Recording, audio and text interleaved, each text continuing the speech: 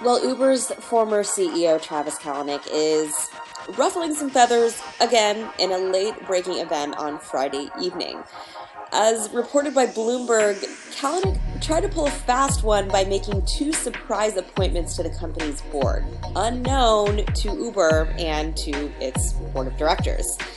Kalanick released his own statement saying that these appointees are Ursula Burns, who's the former CEO of Xerox, and John Thain, who was the head of Merrill Lynch. But this was all apparently a shock to Uber. And it's also against the backdrop of a lawsuit around this very issue, whether Kalanick has the power to appoint these two seats. The biggest shareholder in the company, Benchmark Capital, was the party that basically pushed him out and forced him to resign. And they are arguing that he cannot control those board seats and that he is trying to set himself up for a comeback to the company, something that they are vehemently against.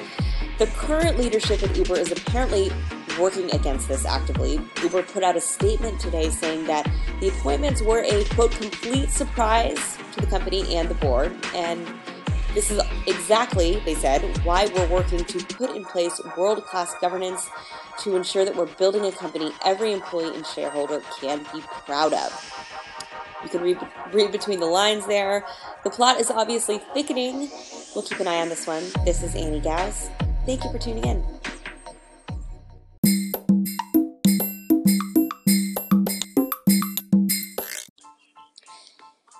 Hey, this is Silicon Valley Beat. I'm Annie.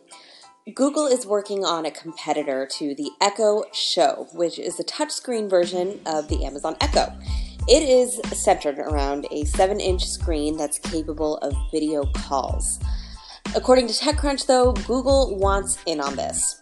What they are building is a similarly sized touchscreen concept that may run an adaptation of Android for this new device. And it's slated for release in mid-2018, although Google is feeling the pressure to get this out as quickly as possible.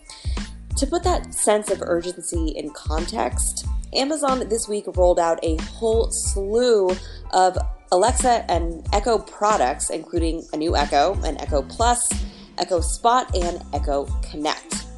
Amazon, of course, has a big lead in this space, with Google at a distant second and Apple working on another competitor, the HomePod.